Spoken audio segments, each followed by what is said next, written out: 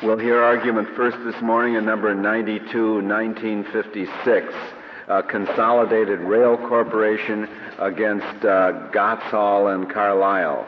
Mr. Wellington. Mr. Chief Justice, and may it please the Court. These two consolidated cases from the Third Circuit arise from different factual circumstances but present a single fundamental issue from their holdings. Do railroads have a broad duty under the Federal Employers' Liability Act to protect their employees from all genuine and foreseeable emotional harm, even in the absence of physical impact or a reasonable fear of physical impact? This Court in 1987, in its decision in the Atchison, Topeka, and the Santa Fe versus Buell case, discussed but did not decide whether claims for emotional injury were cognizable under the FELA. And since that time, federal and state courts around the country have wrestled with that fundamental question and with the legal principles to be applied in answering it.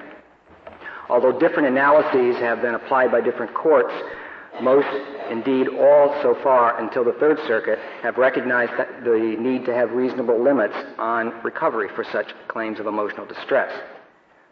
Only the Third Circuit, in the decisions below, has expressly rejected the experience of the common law and the limited tests of duty developed at common law with respect to emotional harm.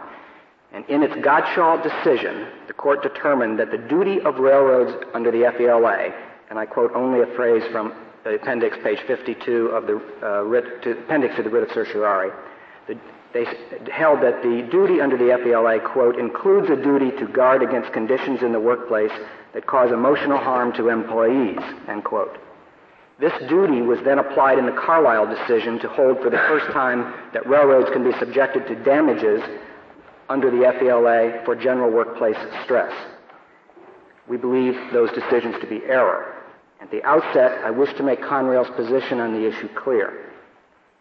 We do not dispute that under some circumstances, the FELA may provide recovery for some claims of emotional distress. In short, we do not argue that the word injury in the statute precludes recovery for all emotional harm.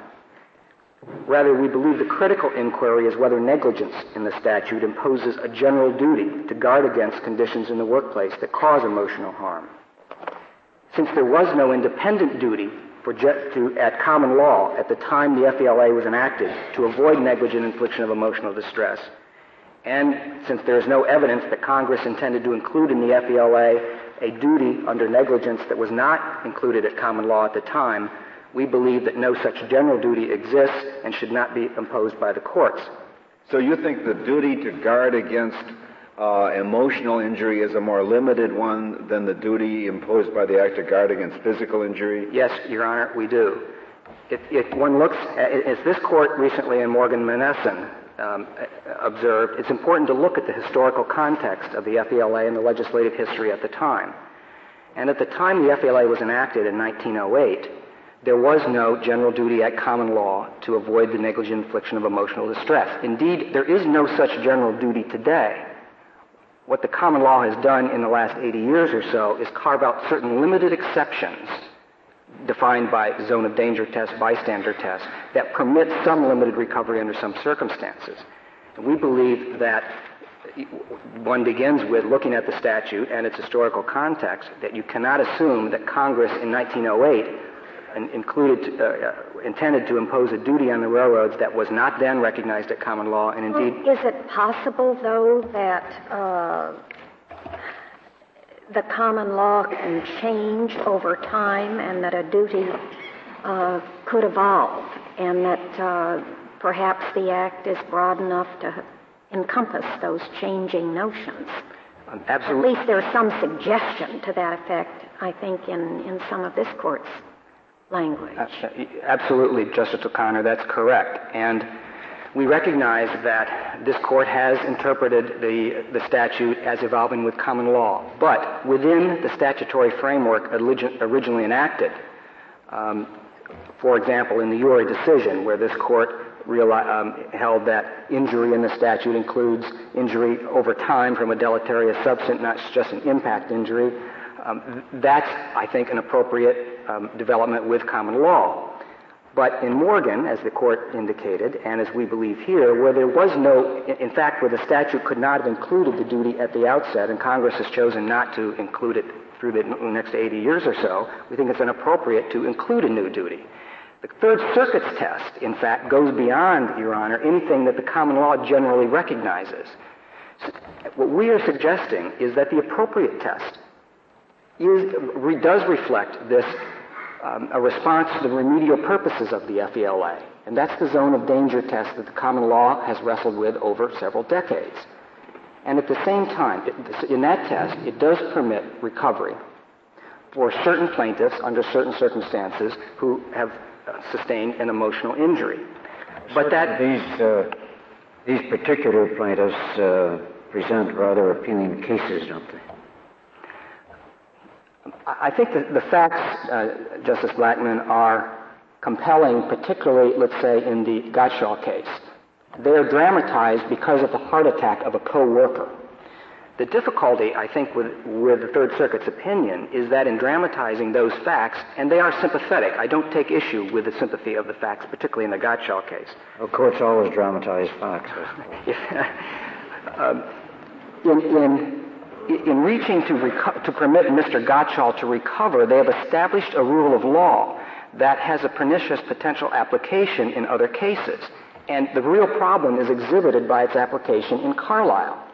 And it is this general duty that they assume that the railroads now have under the FELA. Once you apply the duty, take the duty from the facts of Gottshall, and apply it to a Carlisle case where you immediately have a finding that the duty includes a general duty to avoid emotional harm in the workplace, you now have the kind of unlimited liability that has never been recognized. Well, under your zone of danger test, is there a tribal issue of fact in Gottshall?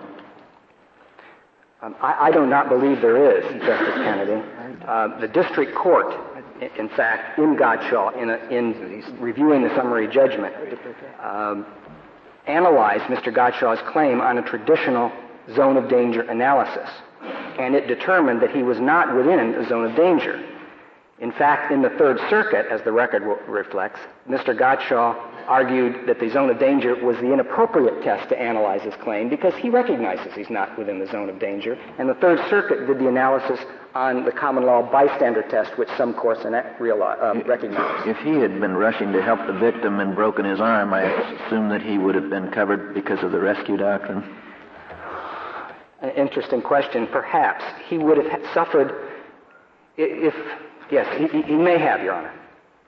He may have suffered if that physical injury is a direct result of the negligence of the railroad, and it may be under the law based upon the rescue doctrine. Well, if the stress were related to his rescue activities, then it seems to me the same result might follow. If his stress was related, the difficulty I have, Your Honor, is that I think it's important to have a legal analysis that really can be applied by the courts in these claims. No one has analyzed Mr. Gottshall's claim on the rescue doctrine to date. That's for either the district court or the Third Circuit.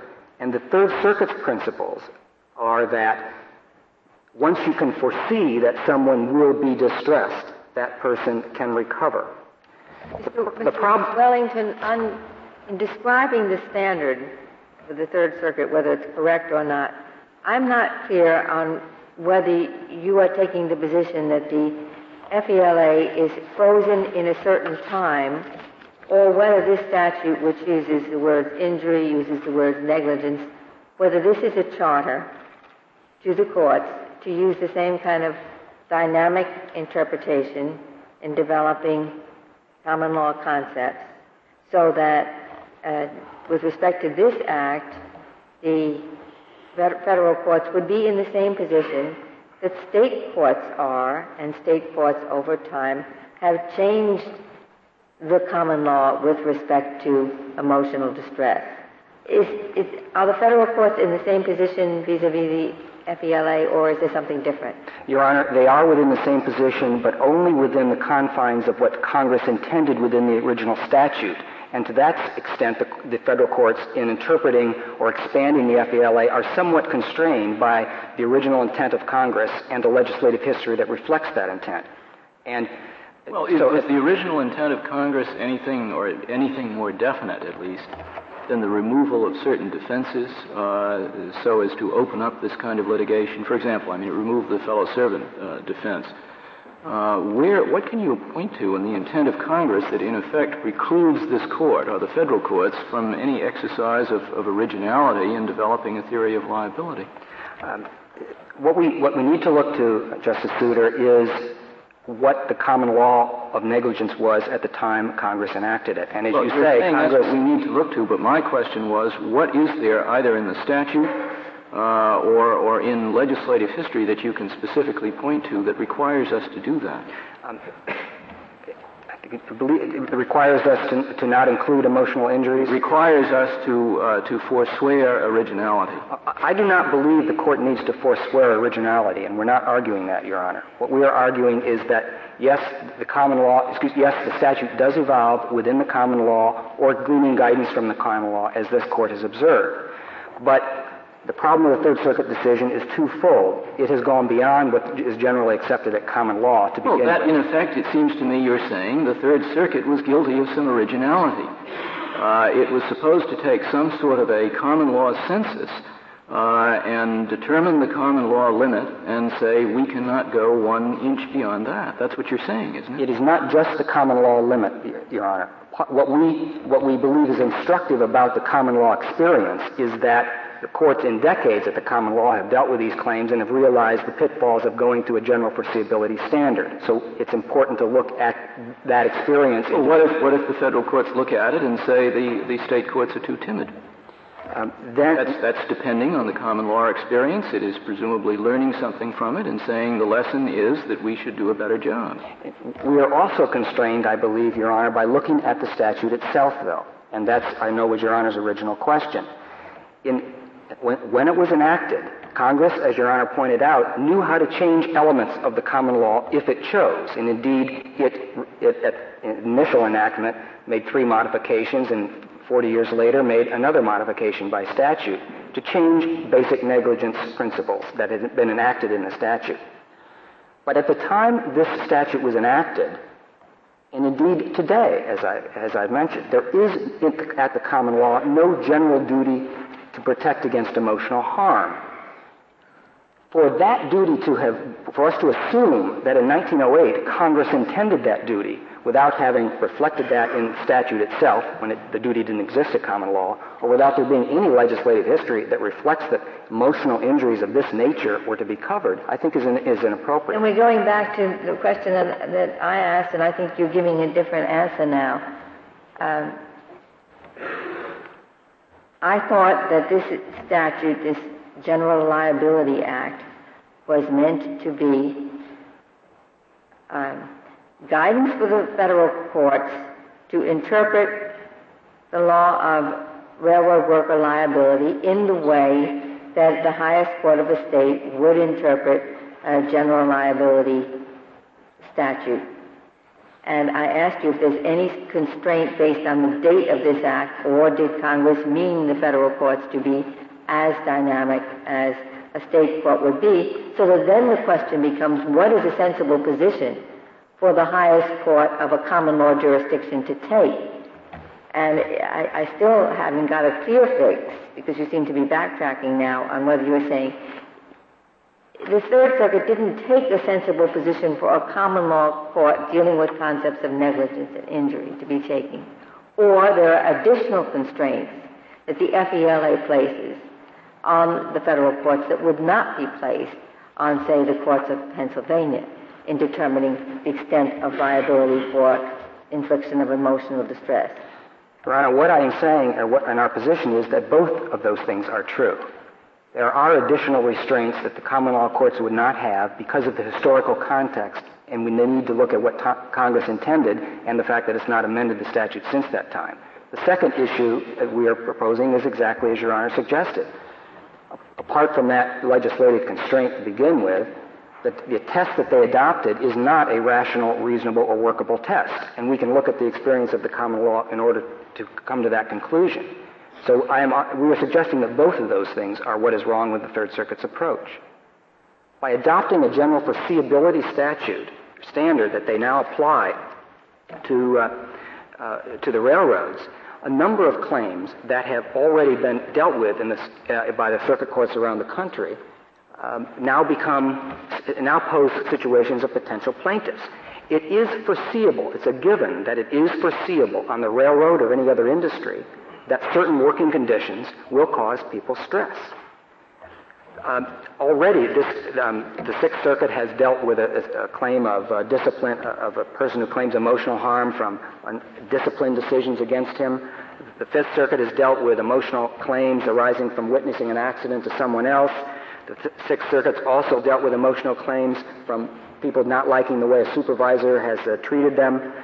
And we've had several... Mr. Wellington, I take it, I'm going back to the facts of these cases. I take it you're not disputing the facts of these cases, such as Conrail's disciplining Mr. Gottshall for administering CPR. I don't believe, Your Honor, that Mr. Gottshall was disciplined for that. I believe what the record says is that a supervisor the following day, I think, verbally reprimanded him for doing that. I don't believe he was disciplined, Your Honor. Well, I do not back... Is there a difference between criticism and reprimand by a supervisor?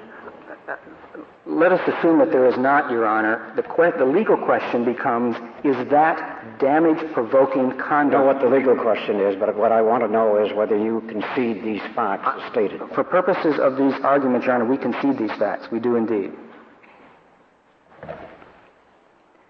The foreseeability standard that we're most concerned about is by the cases I just mentioned that the circuit courts have dealt with. Those plaintiffs now become damaged plaintiffs because if their emotional distress was genuine, it is clearly foreseeable in those circumstances that people will be upset by management decisions. They are now state a recoverable claim with the Third Circuit. The next point that I would like to address is the difficulty with Mr. Carlisle's claim and Mr. Gottschall's claim themselves. Assuming the facts to be exactly as they are in the record, Mr. Gottshall... How would it be otherwise? Mr. Gottschall's facts, Your Honor, are on a summary judgment basis, and I'm assuming... Yes, we're speaking of the other one, though. Mr. Carlisle? Yes. They are as they are in the record, Your Honor. So you don't have to assume. With the facts that we have before the court, Mr. Gottshall does not, under any common law analysis, state a recoverable claim. The district court so found that, and the Third Circuit, indeed, in analyzing Mr. Gottschall's claim under the generally accepted standards, found that he did not have a claim. May I go back to a question Justice Kennedy asked you earlier and just change the facts slightly? If Mr. Gottshall had been 50 years old with a heart condition, would he have been in the zone of danger? Your Honor, no. Does the zone of danger then have to be created by an independent third party? Zone of danger... Independent of the employer? Zone of danger under common law analysis is the immediate threat of a physical impact, an impact of the immediate threat of a physical impact. It's simply, the answer is it cannot result from an existing condition of the employee without the impingement of some external force? Yes, it cannot result from a working condition. Whether that working condition be heat, cold, heavy lifting, work, stress, because the result is if the plaintiff is permitted to recover not because he's been injured by that condition, but because he's uncomfortable or afraid or concerned about working in that condition, you now open up as potential plaintiffs under the standard anyone who encounters a working condition, a supervisor, a strenuous activity, hours, they become damaged plaintiffs under the FELA even before they've had an injury. So I don't believe under any circumstance a working condition can be a physical impact. Mr. Wellington, why do you pick that as the criterion? I mean, there are a lot of other tests that could be applied. For example, why shouldn't we adopt the rule that you can recover for emotional injury only if it manifests itself in some physical disability? You sort of reject that. Why? Why is that? Because you don't need it to win your case. It seems to me you've picked among the available common law choices that various states have used the most permissive one that will yet enable you to win your case. I don't know that that's the way we ought to decide this matter. There are many more restrictive views. Why shouldn't we consider some of those? There are three answers, Your Honor. The physical manifestation test that Your Honor just mentioned, for example, is not really a test under the common law, even though the Third Circuit sort of mentioned it as such. Mm-hmm. Physical manifestation, every claim for emotional harm has an allegation of physical manifestation. You cannot develop a workable legal principle on whether or not a plaintiff says, I have insomnia or a headache. Even in the Buell case this court had, there was gastritis. Mr. Carlisle, although his claim is really emotional distress, had sleeplessness. Mr. Gottshall had some physical manifestation. Every claim has one, and at the common law, that is essentially not a test. What it is what the common law requires that manifestation as a showing of the genuineness of the injury, which is part of the injury proof of it. Secondly, so you say that test does apply, or doesn't? I believe it's a threshold. I believe it's an element of a plaintiff's proof, even under a zone of danger test, Your Honor. Secondly, but that the plaintiffs met it here. Yes, Your Honor. They both had physical manifestations. Under a zone of danger test... Do they get recovery for the physical manifestations only, or do they get recovery for the... They get recovery for the physical manifestations if they meet... No, I understand. But in addition to that, do they get recovery for the emotional injury that caused the physical manifestation? If they had a cognizable cause of action. And well, why not give them recovery only for the physical manifestations, for the physical injury that they've suffered? Even if that physical injury is caused by an emotional harm, immediate emotional injury which produces a physical injury. It's the same. What's wrong with doing that? What's wrong with doing that is, I think, the same problem we have with the decisions, is that you open up people who have not in fact been physically injured, and the way the statute was originally intended to apply, to saying, I nonetheless, because I'm upset with my supervisor, I can't sleep and I've lost 10 pounds, I have a damage claim for that. You still expand the basic liability because Excuse me, Chief Justice. Well, when you're calculating damages, the damages are awarded for the physical manifestations, really. Are they not? Not for what is claimed to be the underlying emotional upset. Not on these claims, Your Honor. And Justice Scalia's hypothetical to me as why not argue that. I understand that's what he was suggesting, but not on these claims. These claims go to the jury for emotion. What is the emotional impact, and what is the emotional harm, and how much should they recover? In addition, they're permitted to show damages as well, or give damages as well for the physical injuries that have become manifest.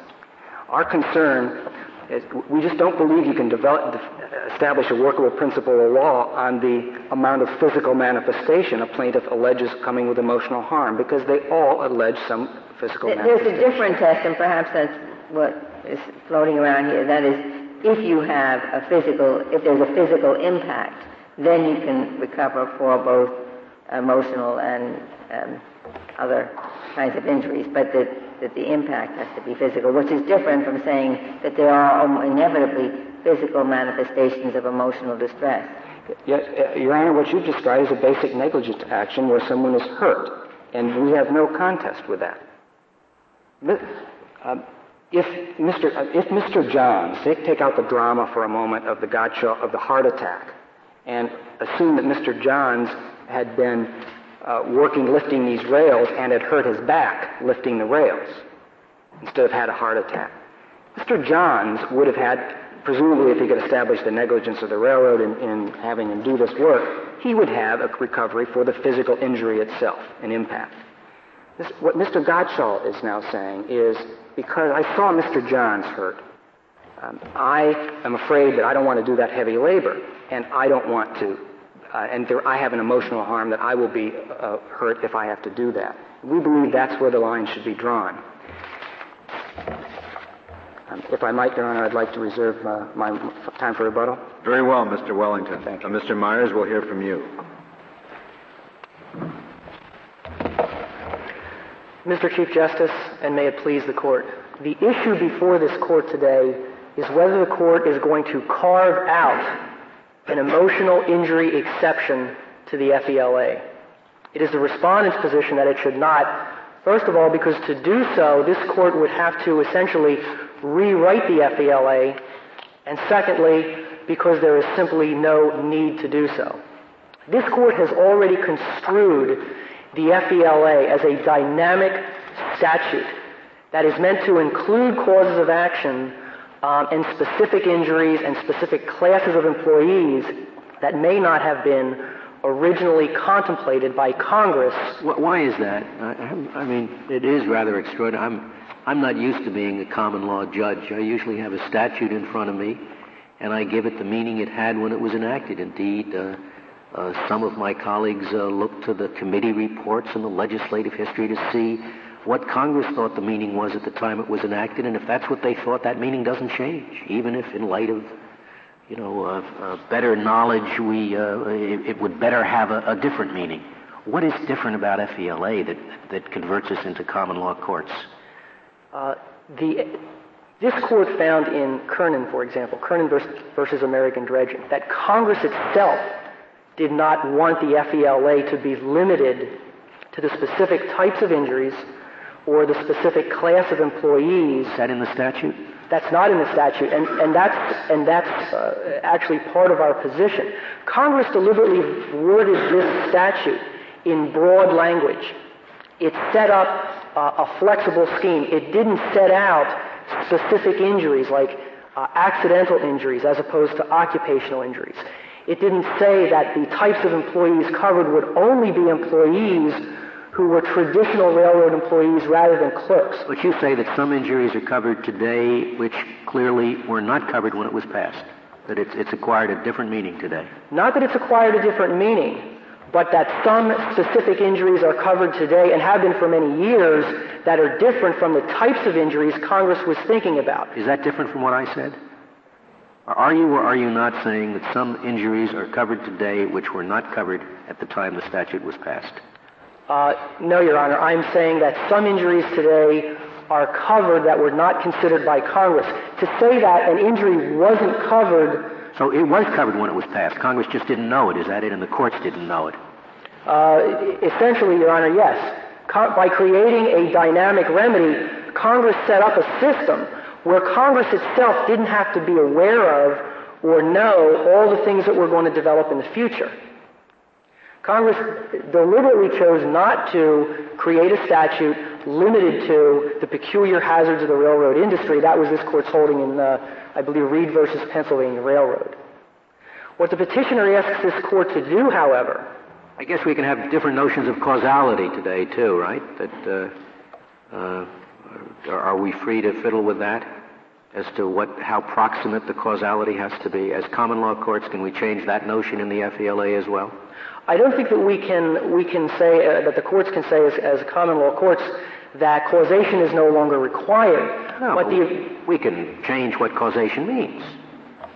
I think that the court could find causation in situations where previously, because, for example, of the lack of medical expertise, the courts were ill-equipped to draw causation. And that's one of the themes that's replete in all these lower court decisions. At the time the FELA was enacted, juries didn't have the benefit of a medical science that had been developed to the point where the medical people could draw a causal link or could discern a causal link or a lack of a causal link between emotional injuries and workplace conditions. Juries now have the ability to do that. They have these medical experts who can come in and assist them on this question of causality, which is one of the reasons I think that we don't need these kind of arbitrary hurdles that were enacted at common law as ways to weed out problematic cases. Medical science is now the primary method to weed out problematic cases. Mr. Mayor, we reserved the question of whether the FELA covered emotional injury in the Buell case, did we not? Yes, Your Honor. So it's something that obviously this court feels is undecided. Yes, Your Honor. Yes. So the court has not addressed, has reserved that specific issue. I believe that there is in the phrasing of the issue a major difference. The petitioner sees the issue as whether this court should create a whole new duty. The respondents see the issue before the court as whether accepting the pre-existing duty to provide a worker with reasonably safe working conditions, this court should say yes for physical injuries and no for emotional injuries, except under a very limited set of circumstances. Mr. Myers, regardless of how the court comes out on this, is there a state cause of action in addition in a state which would recognize an emotional injury negligence claim? No, Your Honor. This court has held that the FELA is a preemptive statute. For example, a worker could not bring a cause of action under a state negligence statute if he couldn't meet the FELA standard. Similarly, a worker... Even if it's determined that the FELA just doesn't cover it? To say that the FELA... yes, the answer is yes. If the FELA does not provide a railroad worker with a cause of action, then the preemptive nature of the FELA would have to mean that no state could as well. Have we said as much? I believe you said as much in the loss of consortium case, and I don't remember the name of it, where it was held that a wife could not bring a state cause of action for loss of consortium where she had no cause of action under the FELA. The next point I'd like to make has to do with this whole issue of unlimited liability. So to that extent, the FELA was not dynamic. If the FELA is limited to the injury to the worker and doesn't cover derivative injuries to spouses. Yes, Your Honor. In respect of the scope in respect of the relationship covered by the FELA has always been meant to address the relationship between the worker and the employer. That's what the FELA is designed to redress. The FELA has not been read by this court or by any others to reach out to someone's wife or someone's child, for example. And this gets me to this. Although I suppose it's sufficiently dynamic, I'm just looking if the statute contains the word widow and husband, I suppose it would be interpreted to be widower and wife of today. Yes, I would think so, Your Honor. Mr. Mars, does the dynamism work both ways? If there were a trend among common law courts to restrict liability beyond what it was, say, restricted in 1908, would the FELA move with that trend? I don't think so, Your Honor. So it's kind of a ratchet? It moves one way, yes. I think that's true. How can we tell that from the language of the statute? Well, from the language... Yes, from the language. Well, the language clearly states that any employee injured while he is employed by the railroad has a cause of action so long as a railroad is negligent. Yes, but supposing the common law definition of negligence constricts over a period of years so that what was once thought to be negligent is no longer negligent. The FELA has been, what this court has stated is that the FELA, as a federal statute, is not bound by state notions of common law. That is, the federal courts that have developed their own federal common law in respect of the statute. Well, then, if that is true, even though let's suppose that the state concepts expand, the federal courts would be free to contract.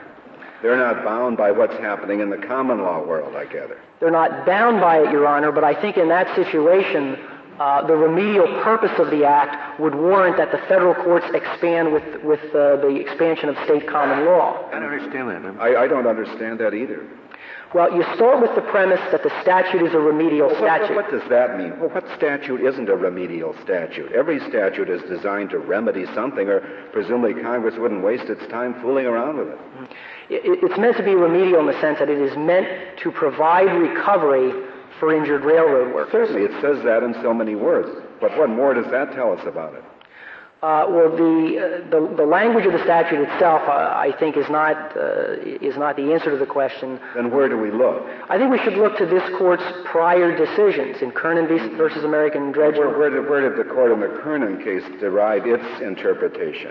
If it didn't look at the statute? Yeah, it did look at the statute, and it found in the statute no basis to exclude certain causes of action and to include certain other causes of action. In other words, the construction of the Act, as so far given by this court, as this Court is looking to what Congress intended, was that the construction would broaden rather than narrow. And how do we tell what Congress intended again? From looking at the language? Not just from looking at the language. From looking at committee reports? Yes, Your Honor. The committee reports. The committee reports indicate that a broad range of relief was intended. I'm not familiar with the details of the committee report. Actually, I guess the best place to start really is the language of the statute, and that's the first place this Court has always started in construing the FELA. And when it looks at the FELA and when it has looked at the FELA in the past, it has always found no limitations on the right to recover from the language of the Act. How about negligence? That's a limitation. Negligence is a limitation, Your Honor, and that's why there's not going to be a kind of a free-for-all. A person can't just walk into court and say, I don't like my supervisor, I have had a headache, I've lost 40 pounds. The FELA does require him to prove negligence. It requires him to prove that his employer failed to exercise due care under the circumstances. Like he had a nagging supervisor, that would do it, right? The employer didn't replace this supervisor who's a little, he's really too tough. That would be enough. That would not be enough. It wouldn't be enough? It would not be enough because it would not satisfy the requirement of negligence. An employee has to come into court ready to prove to a jury that his employer failed to exercise due care, failed to act like a reasonable employer. A reasonable employer wouldn't leave in place a supervisor who's always nagging people. I think quite the contrary. I think quite the contrary, Your Honor. In working, you wouldn't argue that to a jury? Gee, I'd argue that to a jury. Your Honor, I think that in any working situation we're going to expect, and a jury is going to expect, there will be unpleasantness. Just as there is physical discomfort, there may be some level of emotional discomfort. But basically that level is one for the jury to assess. That one is for the jury to assess, exactly, based on a case-by-case basis. But, even if we are developing a common law rule, we are not like other common law courts developing a common law rule for the totality of tort. Rather for this very specialized area, right? Yes, Your Honor. It's an area in which you have distinctive types of employers, distinctive types of employees. They're generally not inclined to be the shrinking violets who might suffer emotional trauma from a severe boss. I mean, you're talking about railroad workers. It's also an area where there are other remedies that are available, such as the Railway Labor Act, which are not available in other. I really don't know what relevance general state tort law has to developing a common law rule for this very specialized area. I think that Your Honor's point is well taken in light of the previous question. The federal statute isn't bound by state common law for those reasons. Additionally, the availability of the Railway Labor Act as an alternative mechanism for dispute resolution would tend to minimize these claims where people would come into court and try to assert a claim that their supervisor annoys them or their supervisor upsets them. Is there an analog to that in the Jones Act? Because after all, we do want to keep the substantive rules consistent. The Jones Act just picks up on the FELA, so to what extent would the RLA qualify FELA in a way that the Jones Act then might be different? Your Honor, I do not know if there is an analog statute that covers Jones Act employees, so I cannot answer the question directly. The last area that I'd like to talk about, and just make one observation, which I think is very important. In his opening to the court, the petitioner admits that the cases that he is asking this court to exclude from the statute involve genuine and foreseeable and severe injuries, which contradicts, I think, to a certain extent, his argument that allowing recovery under these cases is going to result in a flood of trivial lawsuits. We're not talking... Thank you. Thank you, Mr. Myers. Mr. Farrell, we'll hear from you. Mr. Chief Justice, and may it please the Court, I will frame the issue just a little bit differently because I think the issue that this Court is presented with here is whether Conrail's distrust of the twin pillars of the American justice system, that is the jury and the adversarial system, should persuade this Court to ignore the text of the FELA and to broad remedial purposes as the commitments of this Court over almost the last century have revealed, to ignore genuine, severe, and foreseeable injury resulting from the negligence of the railroad. let me, because of the position that I stand in, address some questions. First, petitioner said that there was no duty in 1908 to avoid emotional injury at common law. That's incorrect. And he ignores the case of Dillieu versus White and Son, which is actually a King's Bench case in 1901. I apologize I did not cite it, and I can provide by letter the site. It was 13 years... The extent that there is a common law point of reference, isn't it American common law that Congress was presumably interested in? Yes, Your Honor, I believe that is correct. However, as I think that we as common law lawyers approaching common law, I believe the common law would embody both, and I'll get to your question in a little different way in contrasting what happened. Common law is not, to use the Holmes, it's not the brooding omnipresence, it's the law of a bunch of specific states, isn't it? Absolutely. Let me go right to answer your question, and that's Spade versus Lynn and Massachusetts Railroad, which was the American case that was specifically addressed by Judge Kennedy, of the King's Bench in Dillieu, in which in Spade versus Lynn and Massachusetts Railroad, they recognized that there was a duty to exercise reasonable care to avoid emotional injury. But the court said in Spade, we have a problem of the administration of these claims. The same argument that Conroe is making here. We have a difficulty of proof. And what the resolution of the issue before this court is really a matter of proof. In the Carlisle case, we marshaled a trial and the jury decided that Conrail ignored the 1929 studies that revealed the dangerous medical consequences, bodily consequences that occurred as a result of unreasonable stress on the job without visual assistance. They ignored the 1974 report of the FRA, which confirmed those results. They ignored the 1987 assessment of the very office that found the conditions there hazardous, that found the staff inadequate, that found the work excessive, that found that there was no visual assistance whatsoever to assist train dispatchers who were making moment-to-moment decisions that could involve wholesale catastrophe. And that leads me...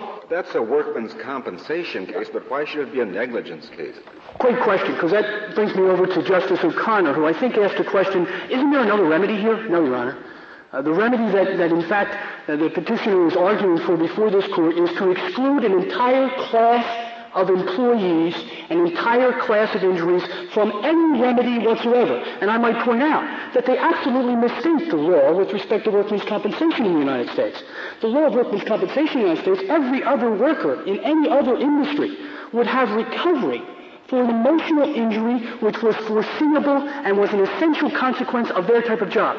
But let's talk a little bit about the zone of danger that I think... I was going to ask that question. I guess there's just a conflict on that because, as I recall the petitioner's brief, the assertions made that emotional injury is generally not recoverable. Judge, I believe I cited Gordon versus, I forget the defendant's name, in the New Jersey case, which essentially holds that if, in fact, the emotional injury is causally related to an essential aspect of that employee's work, that emotional injury is fully compensable. But in all events, counsel, workmen's compensation statutes are not based on negligence, and it seems to me to undercut your case.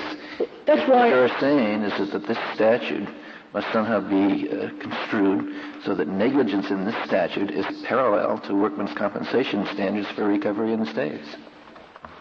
Justice, let me please comment on that, because actually if you look at the law of workmen's compensation in this area, for instance, the case of Hammerly, which is the Pennsylvania workmen's compensation that recognizes the compensability of emotional injury, the test is, was the emotional illness a reasonable reaction to an abnormal working circumstance, which actually it is the only workmen's compensation type of case in Pennsylvania that actually requires proof of fault, proof of showing that the condition was abnormal. So it's very interesting in this area that in the emotional recovery area in workmen's comp, the test does include the reasonable person test, which is a negligence concept. And that is, this is not a subjective reaction. It is an objective test in workmen's compensation.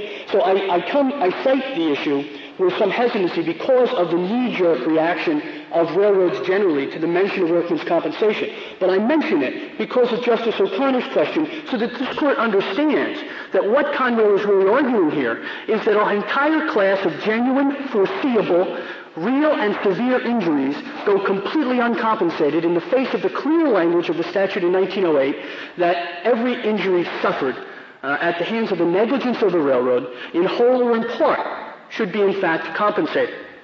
There's a couple of other points that I want to make as a matter of proof. This Court has recently addressed the issue and actually reaffirmed its faith and its confidence in the American adversary system and in the jury in the case of Daubert and also in the case of Harris. But we trust all of that, but why isn't...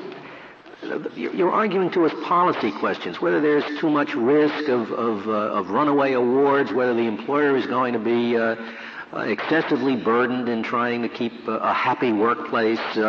All of these policy questions are the kinds of things that Congress usually resolves in this federal system. We don't resolve them. We have a statute that hasn't covered this stuff in the past. If Congress wants it to cover it, why can't Congress amend it to cover it? If I might return to the initial discussion that I had about the DeLue case, Justice, I believe that it was in fact a duty that existed at common law, that at the time of the Spade versus Linden, Massachusetts decision, there were these concerns about the administration, that is, fraudulent claims and unforeseeable liability, potential liability, caused the Court to adopt certain crutches that in fact were really examples of meritorious cases. We have now developed medical science to such a point, and the adversarial system allows the medical science, the competing medical views of the causation, of the seriousness of an emotional injury under the reasonable man standard, to compete in the marketplace of the courtroom, and to allow the jury with proper instructions to decide what in fact Spade versus Lynn kind of throw up its hands and say, we'll use these crutches, the physical impact doctrine. Let me also make a point. I don't think that. I think that injury just used to mean physical injury. In some contexts, it still does. If you're filling out an insurance form, they say, were there any injuries?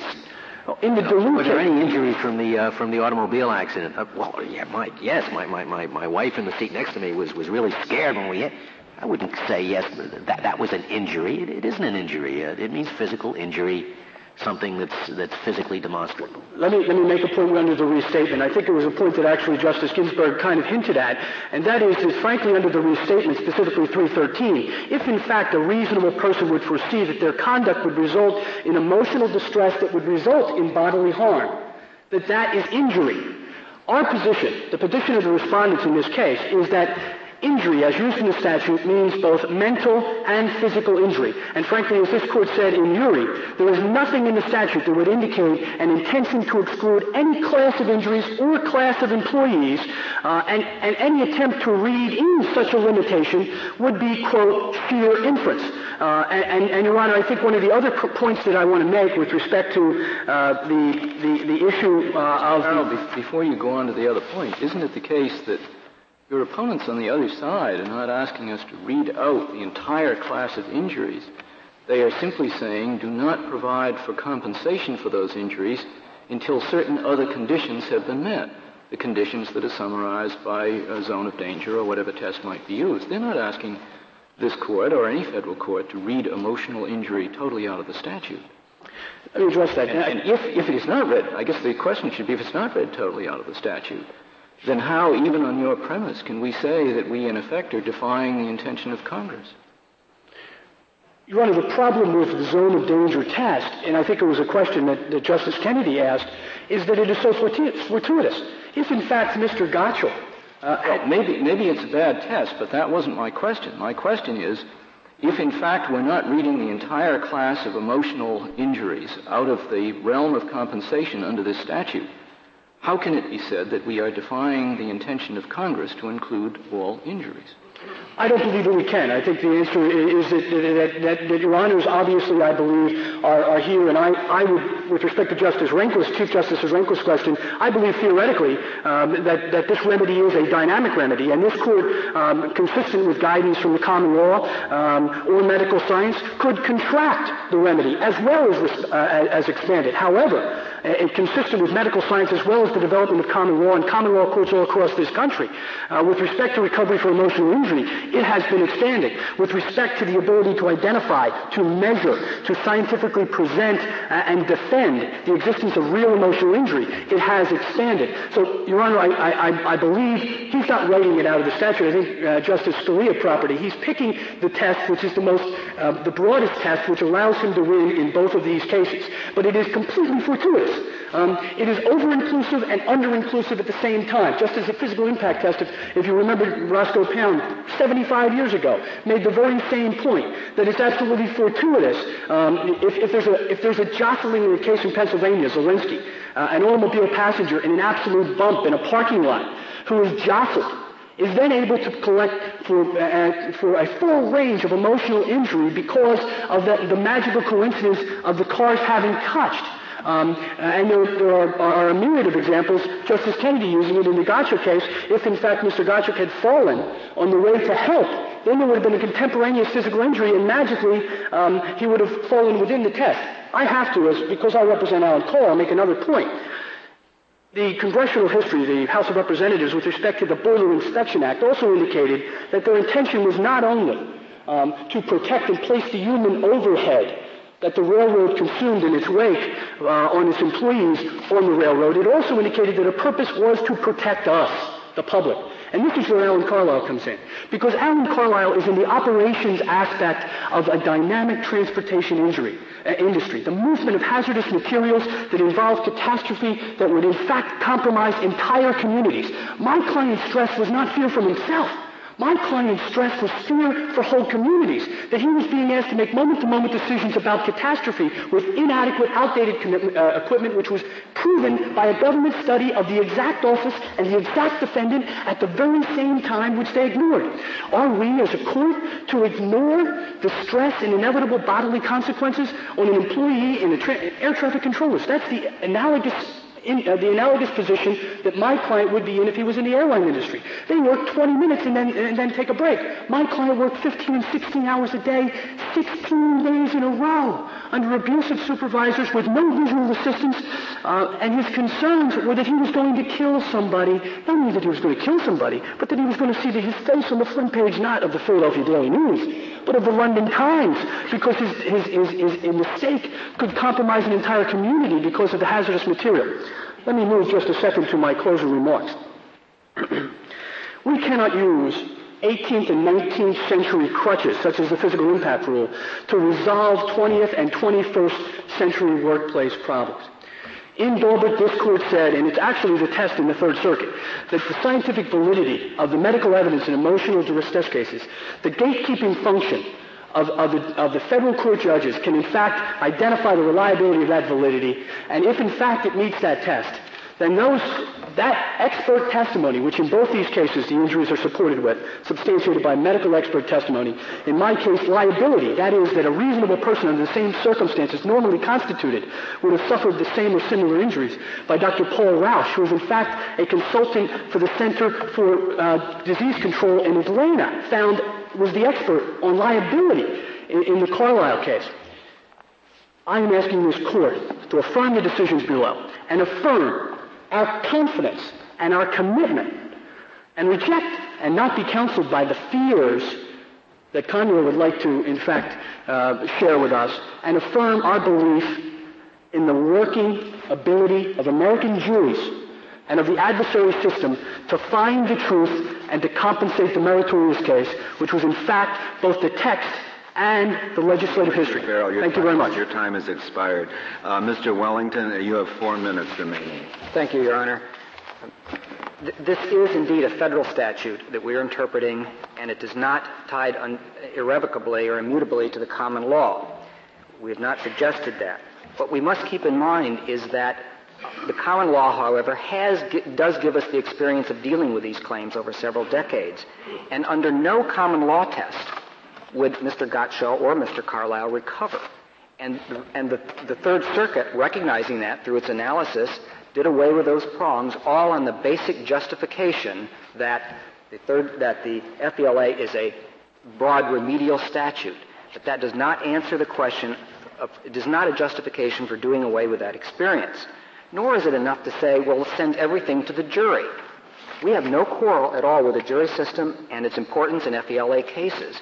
But this court, over its decades, has reviewed a number of cases and determined some had appropriate evidence to go to a jury and some did not. Courts still do that. The question is not let everything go to a jury, they'll solve it. The question is this a duty that railroad employers now have to protect their employees from emotional harm? Can I ask about the language of the statute? As I understand, you've conceded there are injuries in this case within the meaning of the statute. Yes, Your Honor. But your position is there was no negligence within the meaning of the statute? Yes, Your Honor. Because there was no violation of a particular duty to these two employees? Yes, Your Honor. I want to be sure. And on that point, it seems to me that the duty that is being argued is the duty of the employer not to avoid stress, but to use necessary due care to avoid unnecessary stress. That's the duty that's being argued for, I take it. We believe the duty under the FALA is to avoid physical impact or a reasonable threat of a physical impact. I'm talking about what they are arguing, that there's a duty for the employer to use due care. Due care, yes. And even under a workers' compensation analysis that was brought up, people are able to recover for workers' compensation claims in different standards in different states, but essentially, if there's abnormal stress and they can show it's related to the workplace, that really fundamentally is where the Third Circuit comes. By eliminating any other limit of duty, it equates to foreseeability with duty. And someone who has emotional distress and it was clearly foreseeable from the workplace is now a damaged plaintiff. Thank you very much. Thank you, Mr. Wellington. The case is submitted.